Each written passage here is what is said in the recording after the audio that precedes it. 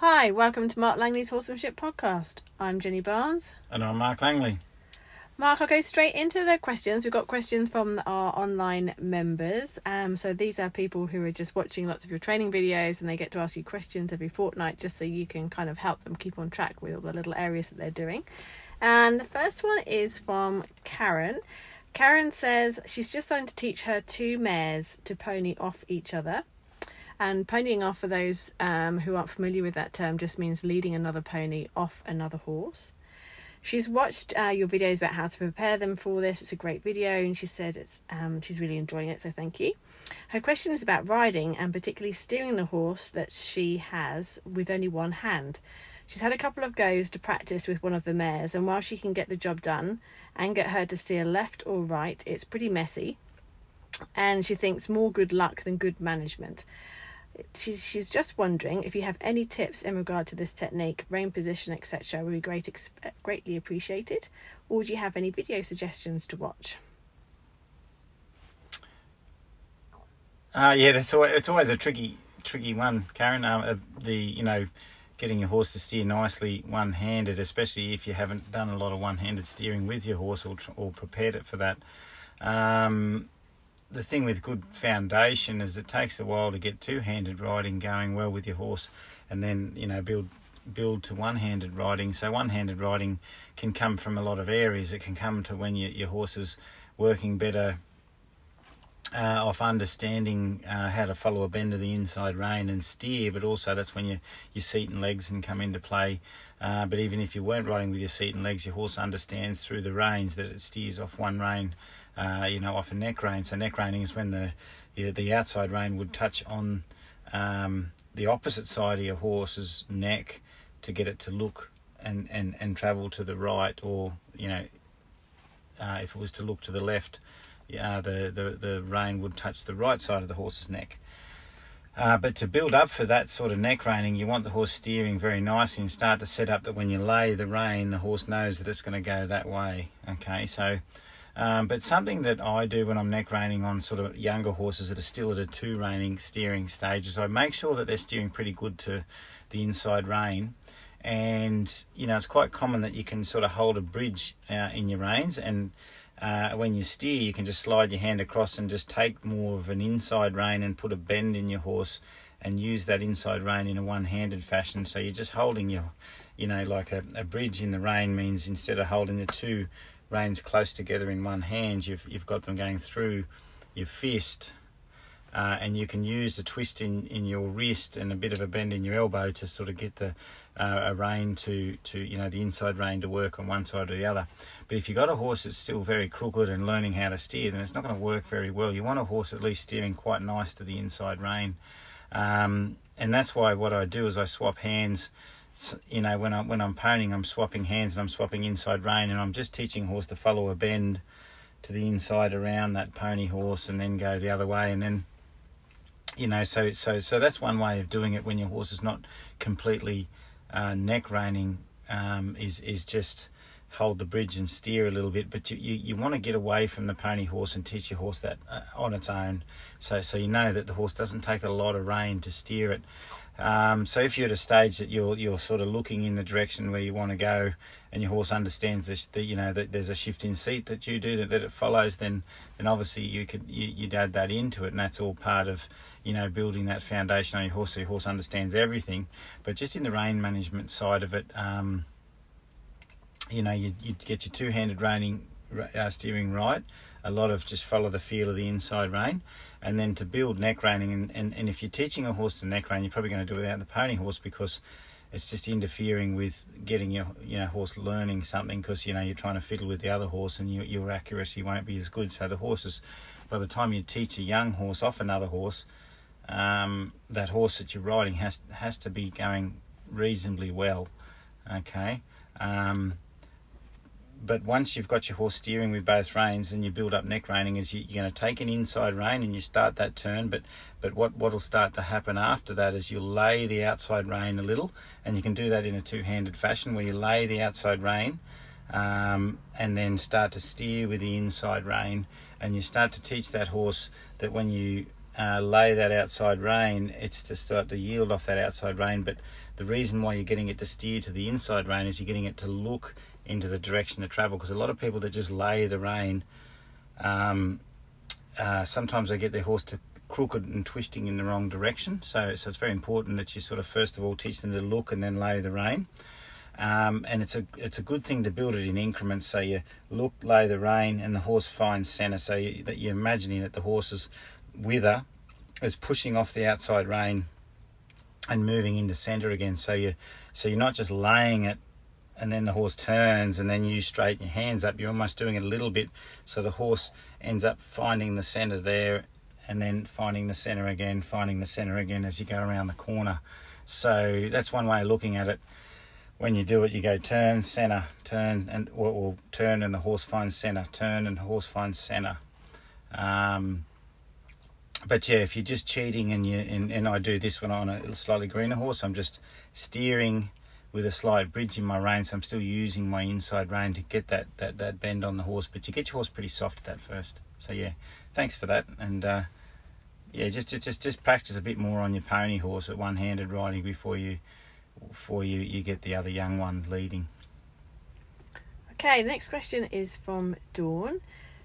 Dawn says she's got a 2-year-old gelding. She's not really a horse trainer, but she's obviously just trying to progress and build up a really nice, strong relationship with him. She started standing with him and spending time with him, and she grooms him, but he's not very good at letting her pick up his feet, which is also hard for the farrier, and he's a gypsy, so he's got lots of feathering. Do you have any tips for getting horses used to their feet being worked? Yeah, well, the thing about feet, so obviously standing with your horse and getting it used to you is one thing, but getting a horse to yield is another. Now, yielding is a horse willingly giving itself in a way to allow you to do something, I suppose. So some people sort of teach a horse to yield by taking off the horse all the time. So you see a lot of times, when we pick up a foot of a horse, the horse is taking itself away from the pressure. So some people put pressure on a horse and then the horse removes itself from that pressure. And that's sometimes a horse just escaping from pressure, whereas when a horse yields, it's kind of giving. And it's a different way, it's a different feeling in the horse, because the horse is thinking it and doing it and actually happy to give that foot or happy to move in that direction. So before I get onto the foot scenario, I want everybody to just think about yielding and just moving away from pressure. So I'm going to go back to a scenario which I explain a lot, is the horse that's walking towards the dam, or a horse that wants to walk to the water trough. Okay, now there could be a mob of horses in front of it. So the horse that's walking towards the water trough can choose to do a straight line. Now, if that horse walks a straight line and those other horses gently move out of the way for that horse, they're giving that horse, they're yielding for that horse, and they're giving that horse space to move to that water trough. So that is my definition of a yield. That horse is softly yielding and giving space to that horse. A horse that's had its space taken off it, or an incorrect yield, is when the horse is walking to that horse trough, the water trough, and the horse is in front of it. It chases one off and chases the other off and chases the other off. The horse will still get to the horse trough, the water trough, and all those horses would have moved out of the way for it. But only one way did those horses yield, and that was the way that they gave that horse space, where in the bad scenario, the space was taken off those horses and they just got out of the way of pressure. Okay, so most of the things we're doing with horses, we're trying to get them to give, not to us take something all the time. And feet and things like that is a scenario where we can sometimes think that we're taking that foot and the horses just move off the pressure. And you see it a lot when people pinch a nerve on the horse and they quickly pick their foot up and then they grab the foot and things like that.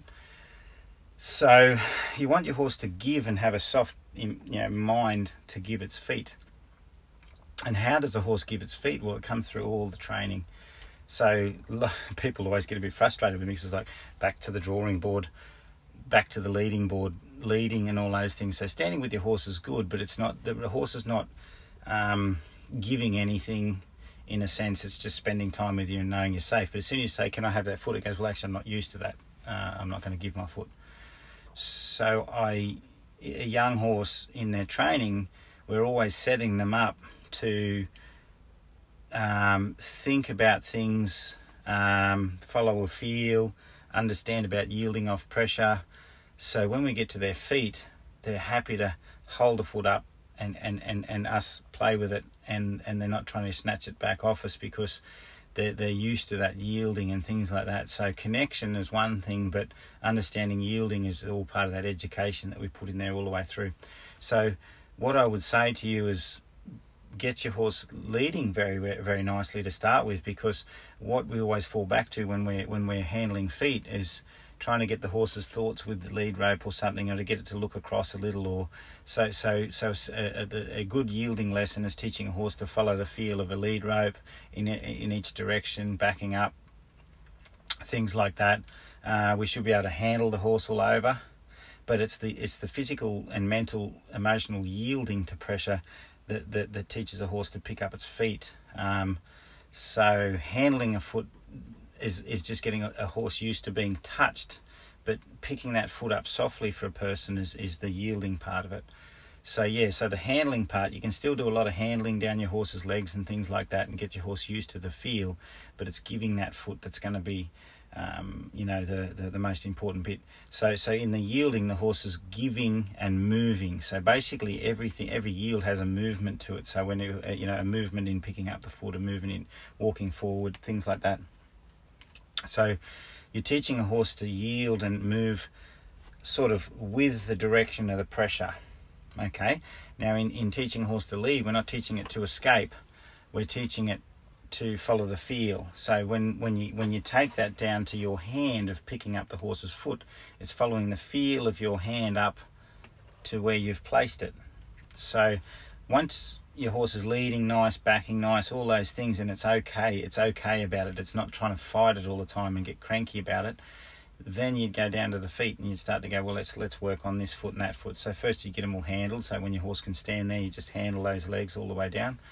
And then the next thing you do is you just go around and you put a little pressure at the back of the horse's foot, just behind the fetlock, and put a little feel there and hold that feel there until the horse gently softens its foot.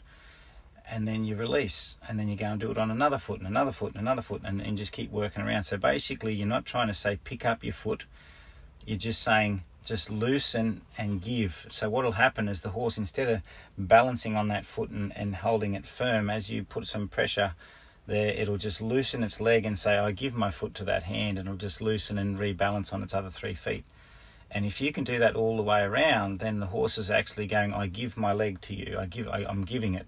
Okay, even on really tight, nervous horses, I've had sort of some really troubled horses that have been, rehabilitation horses that I'll start at the hip and I'll just put my hand on the hip and just wait there and just wait. And won't even put a lot of pressure on there. It's more until that tight, nervous horse that's standing there tight with all tight muscles down the hind leg actually just loosens that hind leg and sort of gives that leg and goes, I'm relaxing my leg for you. And you might just stand there at the hip and do that until that horse relaxes its leg. But where, what I'm saying to you, if it's a fairly quiet horse already, it'd probably just stand there going, whereas I'm talking about like a really tense, nervous horse. But, and you go down, you get it to give all of its feet. And then once it can give its feet, then it can probably give and lift its foot with the feel of your hand. And you just basically pick up the foot, hold the basically casing of the foot, so you put your hand so it's on the frog and holding the foot as if the horse feels like it's on the ground, instead of just grabbing around the leg, because some young horses mightn't be used to that. So you just let it hold the foot up and then put it down quickly. So you go around and do that, so you can pick up and put down, pick up and put down. So first yield the foot, soften the leg, soften the foot, pick that foot up, put it down, and then go all the way around. And then basically it's a time thing, so you can pick it up and hold it for longer. Okay, the next thing I like to do part of it before I pick up the foot is I like to lead the horse and lead it on a short lead, and you've got to be a little bit stretchy, but you go down and you rub the horse in different positions while it's moving, and sometimes, if you feel safe and if you need someone to help you, get the horse to you get someone to lead your horse, or I would do it myself but I've got a fairly long reach on me, and I'll get a horse walking around me and I'll actually handle its back legs while it's moving and see if it's okay about that, because some horses freeze and they pick up their feet but they're kind of tight, and then as soon as they move they want that foot back because they think they've got to escape, and so that's when you know it's a true yield anyway, because the horse will soften and go, I'm here, my leg's here, and I'm happy to give it because I don't feel I need 4 feet to get away. So yeah, while your horse is moving, you want it, well handled and things like that. But basically, go back to leading, and where I think handling goes wrong in a lot of horses, especially when it's feet and the body, is people think I've got to handle that area. So they go to picking up feet and handling, but it's education that teaches the horse handling's easy. That once a horse accepts you, it'll let you pretty well go all over it, and you don't have to spend hours going over it. It's the actual making a decision to do something, to pressure and think and be a bit more responsible, that is the hard bit. So once your horse is educated, the handling's easy. So back to the leading, lots of little things where you're sort of just yielding that horse softly, and then you go to the feet, and then if anything goes wrong at the foot, you've always got a lead rope that works to sort of just bring that horse back around, and so you can sort of get yourself out of trouble. So Dawn, there are loads of videos on leading, work with ropes on the ground that are all about leading and understanding that connection, and then there's a whole load of feet picking up videos as well. If you just use the search bar, you'll find them, but I'll try and put some links in for you in the comments on that Facebook page so you can find them easier. Dawn also just mentioned that when she's leading this young gelding, that he does get really close to her on the halter. So yep. There'll be loads of videos that she can look at too. Yeah, so in that response, we have got different videos on that, and that's a bit of a personal space thing.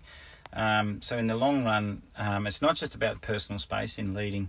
I try to get horses to understand the tension and slack in a lead rope.